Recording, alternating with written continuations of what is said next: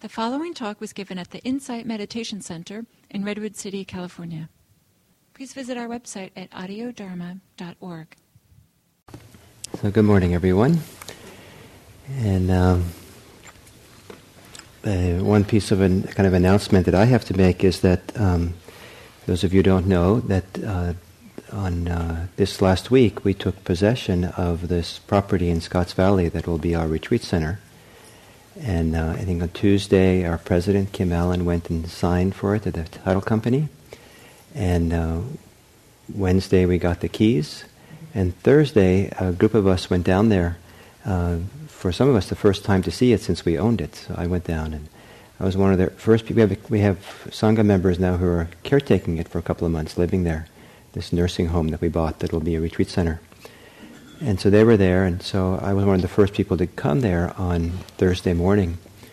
And I was so happy and delighted. It was so much better than I realized. I mean, we thought it was a good deal. We thought it was a good property for retreats and a nice feeling. Otherwise, we wouldn't have bought it. But when I got there, I guess it was kind of a retirement nursing home place, and so everything had been cleared out, and it was kind of empty and quiet, and I got a sense much more strongly how it could be a silent retreat center, and it was just such a wonderful place for it. And so we took care of some of the things we had to take care of that first day, and then Kim Laughlin made a lunch for us, and we had this long table in the dining room, and we had our first meal there, and 14 of us, and it was such a pleasure to be there. So I thought I'd share the good news and share a little bit of my happiness and what a great thing we're doing down there. And so hopefully there'll be open house in July. Some of you might want to come down and see the photographs that we have here on the wall. You know, are fine photographs, but they don't really capture how special the place feels. So if you go down there, you'll probably feel that. So I guess I haven't been here for a long time on a Sunday, so it's nice to be back. And it was kind of poor planning because I had said in the beginning of the last year that I would give a series of talks on the 10 perfections, the 10 Paramis, on the Sunday after I did the Friday Dharma practice days on the particular quality. And so on Fridays, last Friday we did equanimity, the last of the 10. But I'm 3 behind on Sundays. So we're still back in the eighth of these, which is resolve. So today I'm going to talk about resolve, and probably for the next 2 Sundays I'll catch up on these so I can finish the series of talks. So there's a series of talks on what's called the Paramis, or the perfections. And these are very useful. So I think it's a very useful list for a number of reasons. One is that it's a useful list to try to understand what it looks like to mature in Buddhist practice, and to mature spiritually. You know, if you ask someone, what is spiritual maturity? Ask yourself, you get an interesting answer perhaps. You might even try that. Go around to different people you know who weren't here today, and ask them, how would you know if someone was spiritually mature? And to see what they would say. You get very interesting answers, different perspectives on the topic. But I like the expressions, spiritual maturity, because it's a corrective to a common Buddhist tendency among Buddhist practitioners to focus on enlightenment or awakening as kind of the be-all and end-all, kind of this kind of all or nothing kind of experience.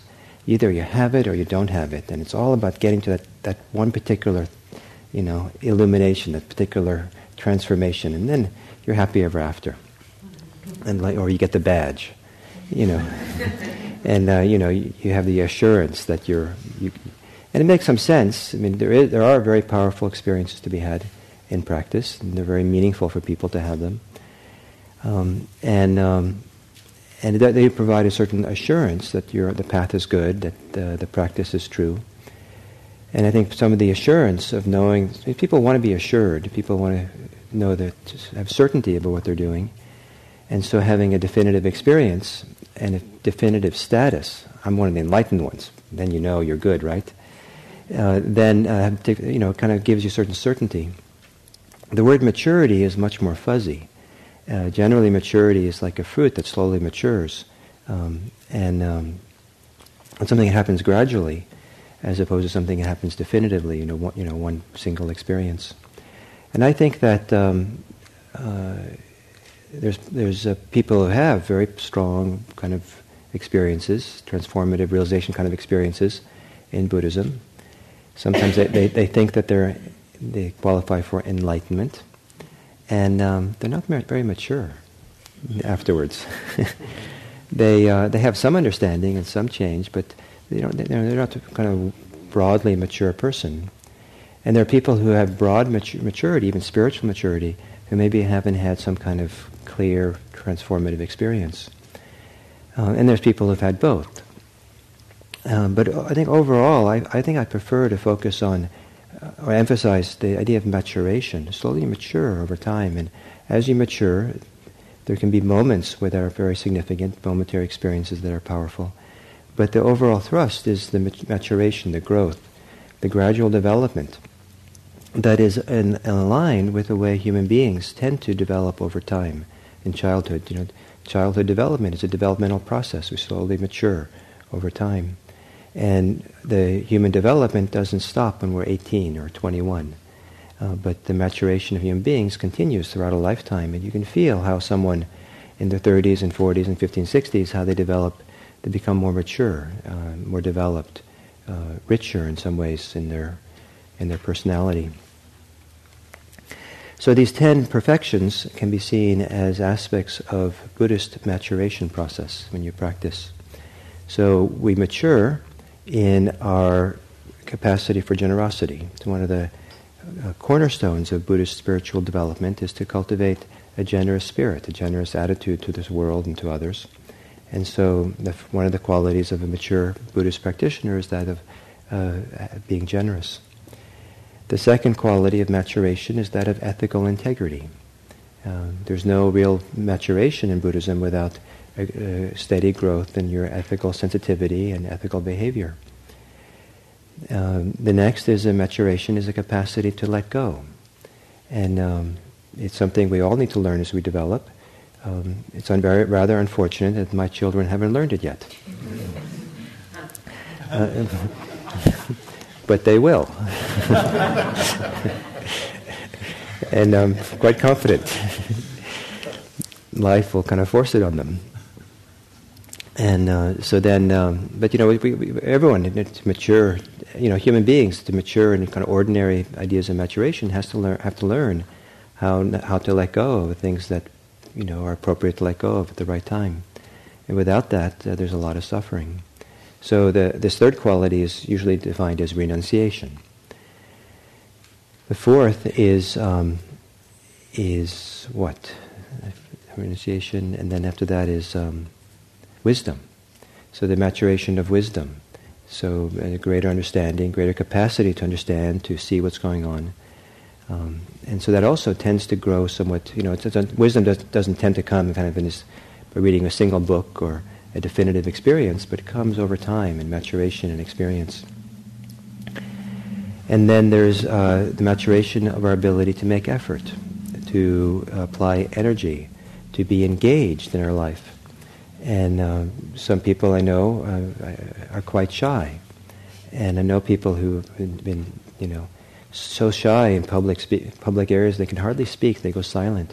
But as they grow and develop in their life, they mature, their fear, their inhibition is not so strong, and they can apply effort in areas in their life before they were inhibited or closed down or something.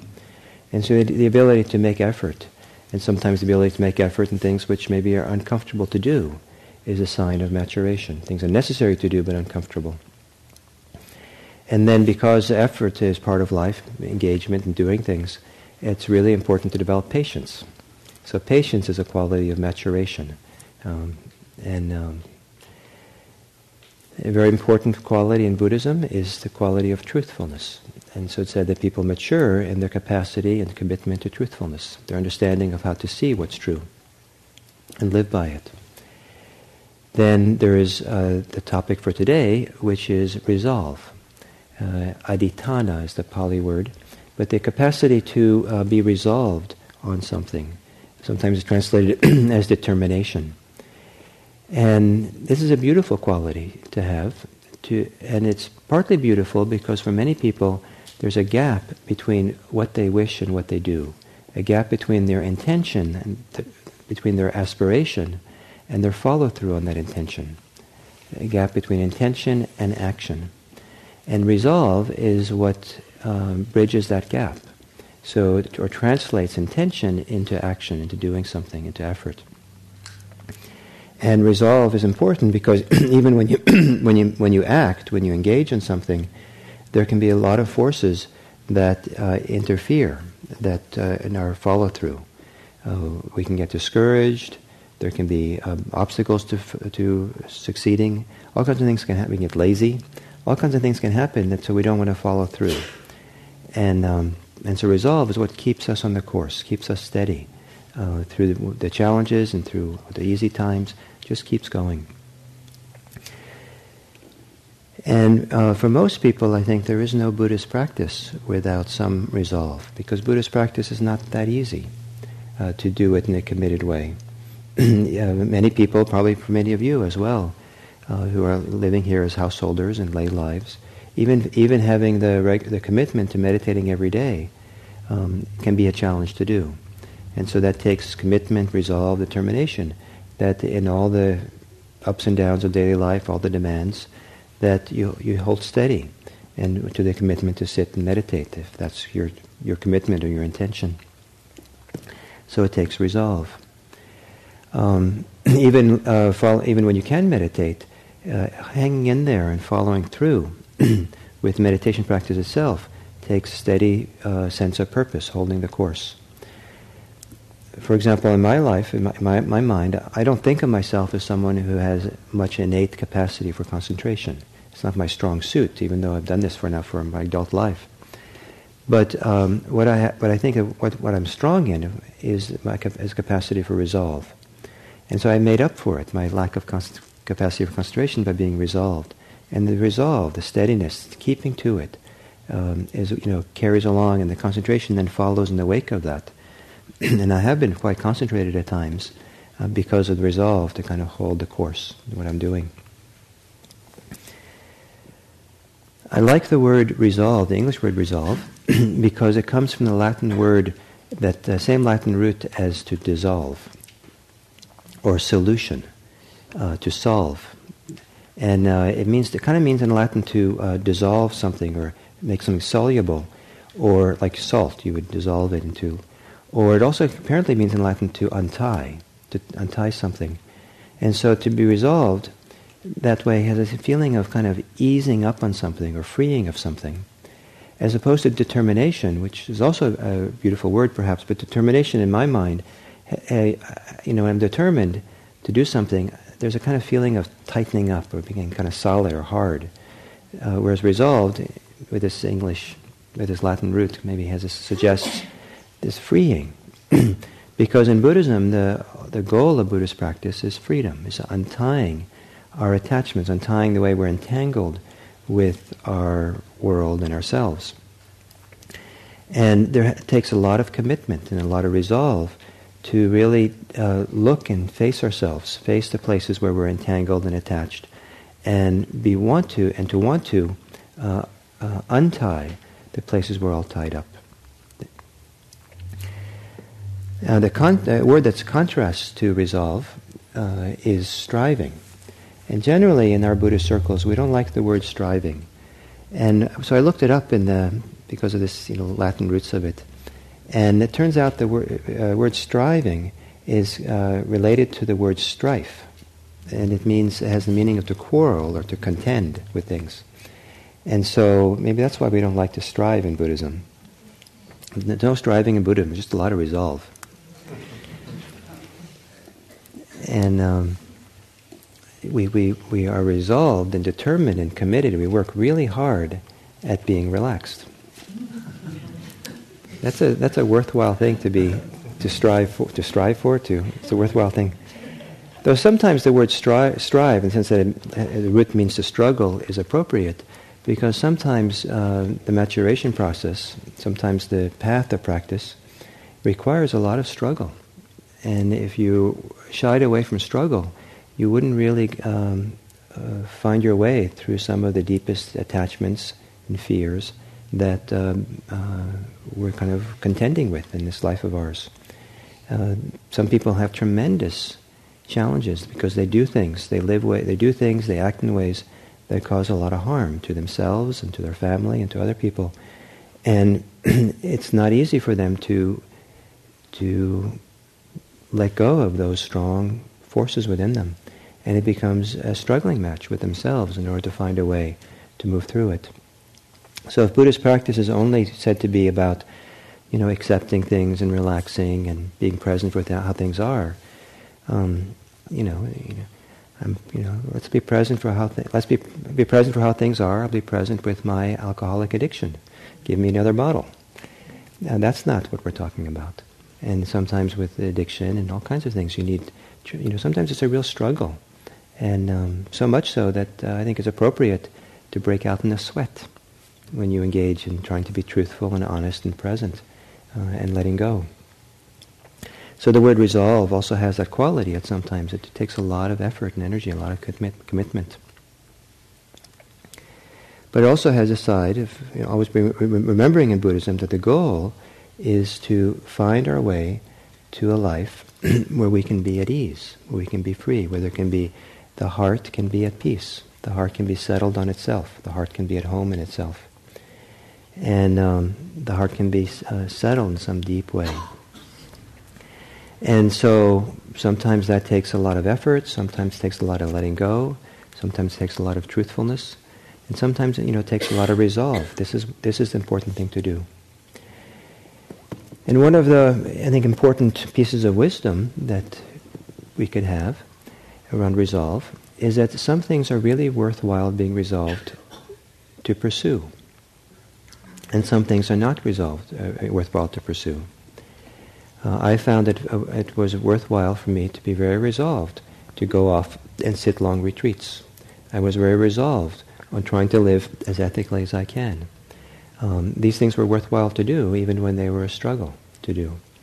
And so, I've done all kinds of things in my life in Buddhist practice that required a lot of strong commitment, sometimes against the messages I got from my society and my family around me, that you weren't supposed to do certain things. You were supposed to pursue certain careers and certain options and certain things, and that wasn't what I was resolved on. It wasn't what I was going to have my life based on.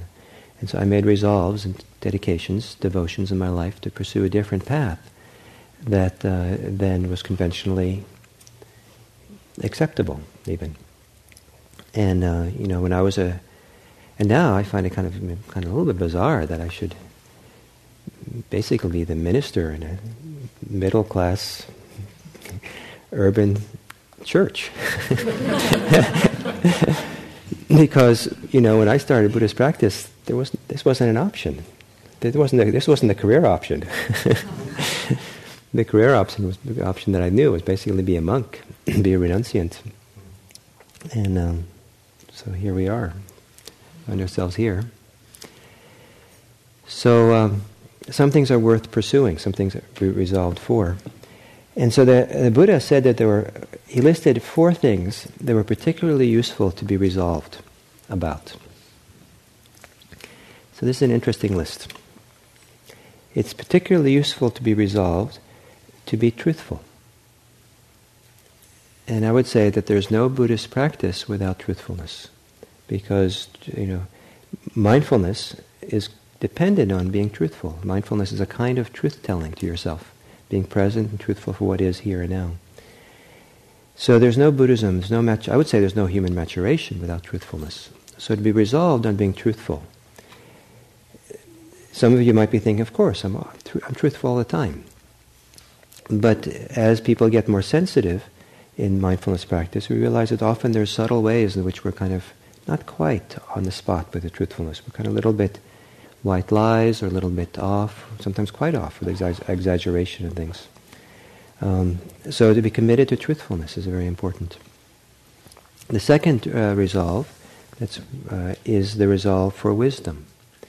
And I understand wisdom here not to be knowledge, but rather the resolve to investigate and study what's going on here in this life of ours, to look more deeply, to try to understand more, better what's happening. Sometimes reading can help, studying can help, talking to friends can help, but to really kind of engage in this process of questioning what is really going on here, what's going on with me, what's going on in this relationship, what's going on when I engage in my work, what's really happening here. Not the surface, I'm just making money. What's really going on? What's really happening? What am I living out? What am I trying to do? What's the wise thing to do here, as opposed to the convenient thing? So the resolve for wisdom. The third resolve is the resolve for generosity. As I said earlier, it's really the cornerstone of Buddhist spiritual maturation. So to have some resolve to become a more generous person. That doesn't mean that you have to give away all your wealth and your home and your spouse, but it means that you look upon others and look upon the world with a generous attitude. And maybe what you give is your smile. Maybe you could give a little bit of time. Maybe you stop and talk to someone on the street who's a stranger rather than passing them by, and that's your expression of generosity. But to look for, to resolved on developing generosity is considered very important. And the fourth resolve is to be resolved on peace. To understand that liberation, freedom, maturation, peace all come together. They kind of co-join into one thing.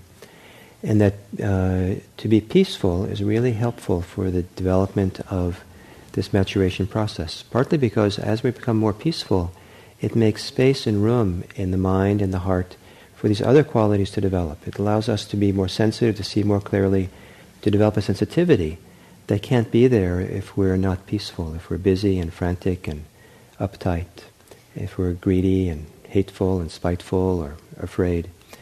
And so to cultivate peace allows the heart, it's kind of like tilling or preparing the field so something else beautiful can happen.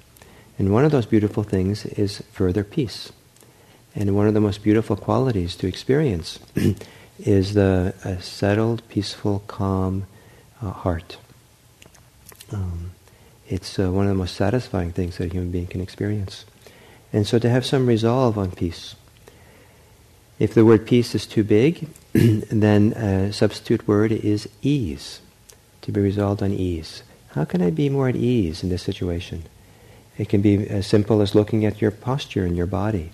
Am I sitting or standing in a way that is easeful? Or am I tight and tense right now? Standing in line in the supermarket. Am I at ease standing here? Or is my body expressing impatience? And then, come back to the place of ease. What happens? And what happens if you are easeful as an act of generosity to other people? If you're at ease, then you help other people become at ease. If you're at ease, it's easier to have wisdom and see what's going on. If you're at ease, it's easier to be truthful, to want to be truthful.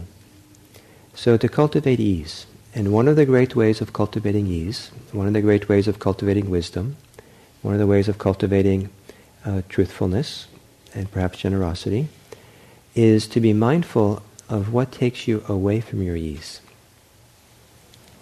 What is it what causes you to lose your ease? So rather than being upset with yourself because you can't be peaceful enough, the path is found, if you're not peaceful, look at what is it that goes on for you while you're not peaceful. What is the movements of your mind? What is the thoughts? What are the emotions? What's the beliefs behind the agitation, the drivenness, the fragmentation that goes on in your mind that keeps you from being peaceful and at ease? To study that, to look at that, to become clear about what that is, to be patient with it, to be generous with yourself around your inability to be peaceful, to be generous or kind to yourself and gracious to yourself for the way in which you get caught up, in the way that you get, not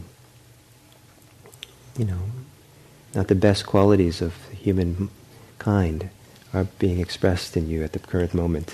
It happens to some of us sometimes. So to be generous to that, and to study it, to be present.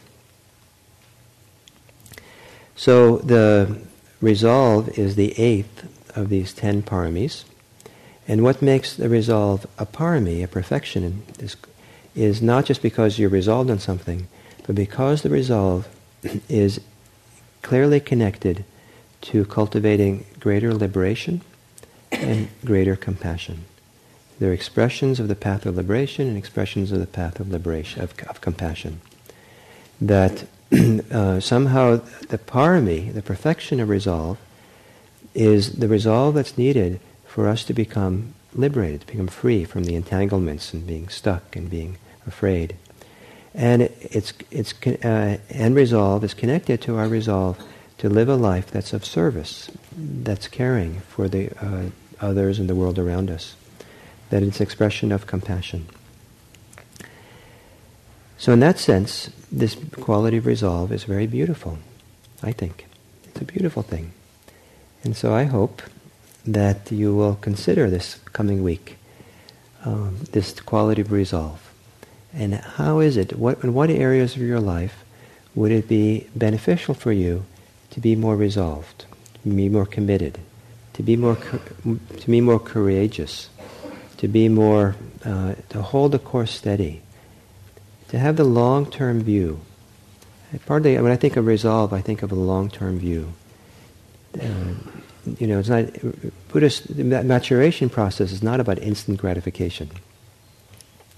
It's about having a long-term view about how you're going to be in 10 years or 20 years, 5 years. Not how you're going to, go to the next retreat and come back and have all your problems solved and have the enlightenment badge. But, hold the course steady. You're in it for the long term. And how you're going to now engage in a process of steady, ongoing maturation. And when the maturation is strong enough, when the maturation is mature enough, you'll experience the fruit of that. And that's what, traditionally in Buddhism, the experience of awakening or enlightenment is often called the fruit. So may you ripen. So we have about 15 minutes. If any of you have any comments or questions about this or anything else you'd like to ask. Yes, Arthur. So lots of times, I find I look at this sense of ease. I long for ease in my life. And what I find is dis-ease. And when I look at what the cause is, I find I'm confused. It's not one cause, or it's a whole. There's many things mixed together. Yes. And I guess the resolve is to figure out how to unwind that tapestry. That sounds good. Though you might start by being at ease about being confused.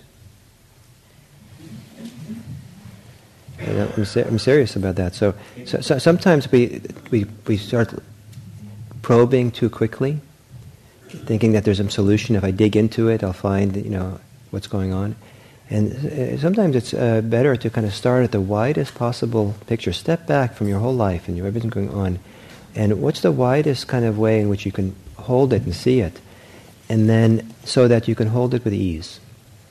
And so if you have all these threads that are combining to form this big ball of confusion, and if you're upset about that and you go in there to try to unravel the ball, you just probably get more and more upset.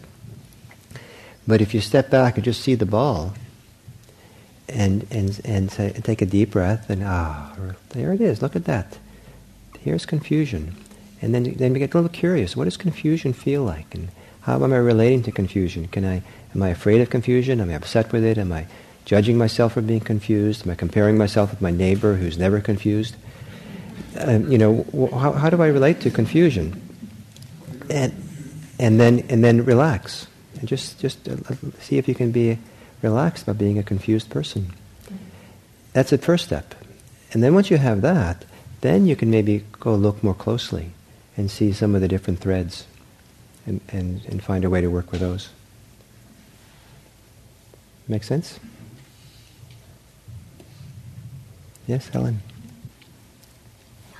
And wasn't the Buddha's last words strive on? Well, sometimes English translations use the word strive because, we're so quick to use words like that. I have to go back and look at the Pali. He didn't speak English. I was wondering if there was an alternative translation to his last words. Yeah, I don't remember. I should know that. It's such an important sentence, but I don't remember offhand. I don't remember. But there are lots of words in Buddhism for being resolved, making strong effort. The Buddha said, it was very clear. He said you should make strong effort for your liberation, at various places. And for the Buddha, Buddhist practice was not for the lazy. It was, it requires engagement. It's not. Buddhist practice is not wishful thinking. Or say it a little differently, kind of a little thing I like to say is that, mindfulness practice doesn't work at all unless you do it.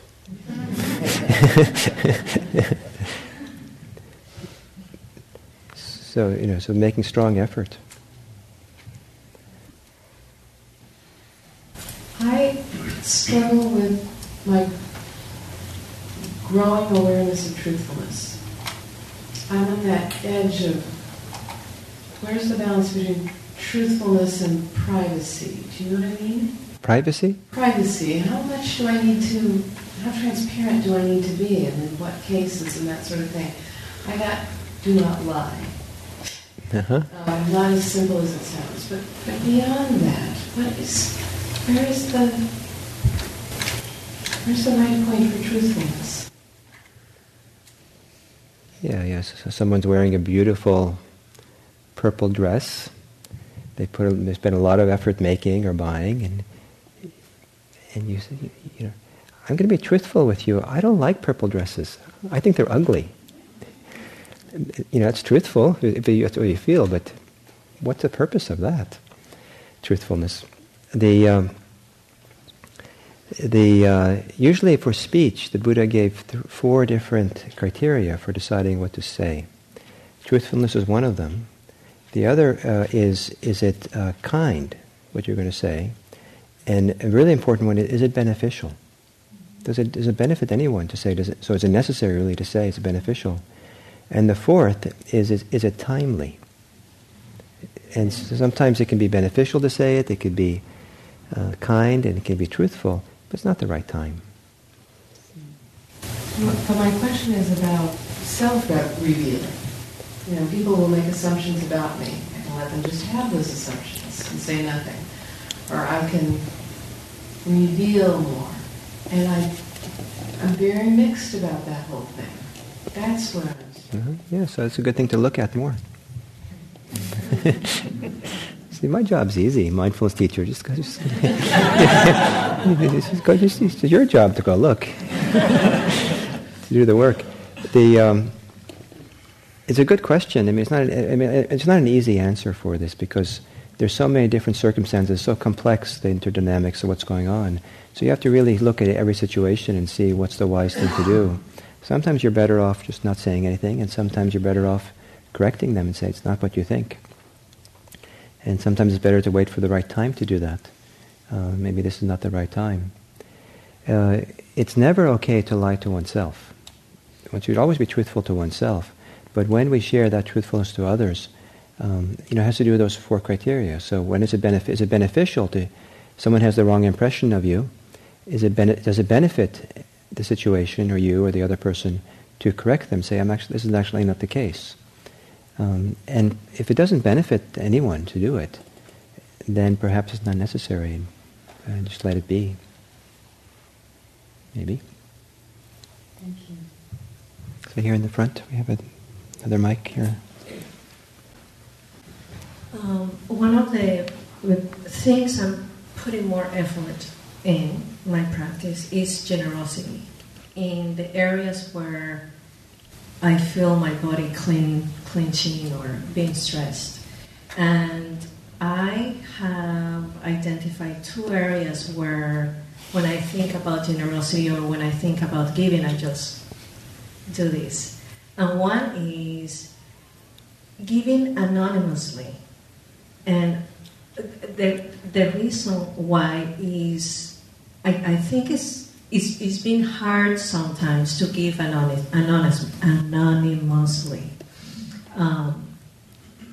Looking for the time where no one is looking, or no one will notice, or just how can I maybe in terms of giving gifts or advocating anonymously. But how can I advocate it anonymously? Or So when you're looking at opportunities to give anonymously, you cringe, you cling, you tighten up. Yeah. Well, like for example, giving a donation, or if I send it by the mail, my name is there. Yeah. Or if I'm at a retreat, okay, let me just wait for no one to look, and so to see what is the effect of giving without not caring about what people will think. But you do care. So you're saying that if you do it that way, it's something dissatisfying inside of you. It's hard for you to do. You prefer to be seen. It's hard. It's hard not to be noticed. It's hard not to be. For you, when you're not noticed, it's hard for you. You'd rather be noticed. No. No, it's hard to find the opportunity to do it without being noticed. Exactly. Because there's always people around. Yeah. And if you send in a donation, your name is there. Yeah. Or I just can send cash, or maybe I just can put a fruit at the desk of someone at the point where they're not noticing, and so I just found it funny, and at the same time, this is more difficult than what I thought. So I was like, okay, how can I be at ease? And do I really care that much about not being noticed or not receive credit? So I thought, well, okay, forget it. If they notice me, that's fine. Just put it there, because the end result is not as well. I don't feel peaceful doing it that way, for maybe other reasons of not gratification. And the other one is advocating, or which I think that is some way of, I see it like a way of generosity, like by referring in a positive way about something or someone, or and not receiving the credit for that if something happens. So I'm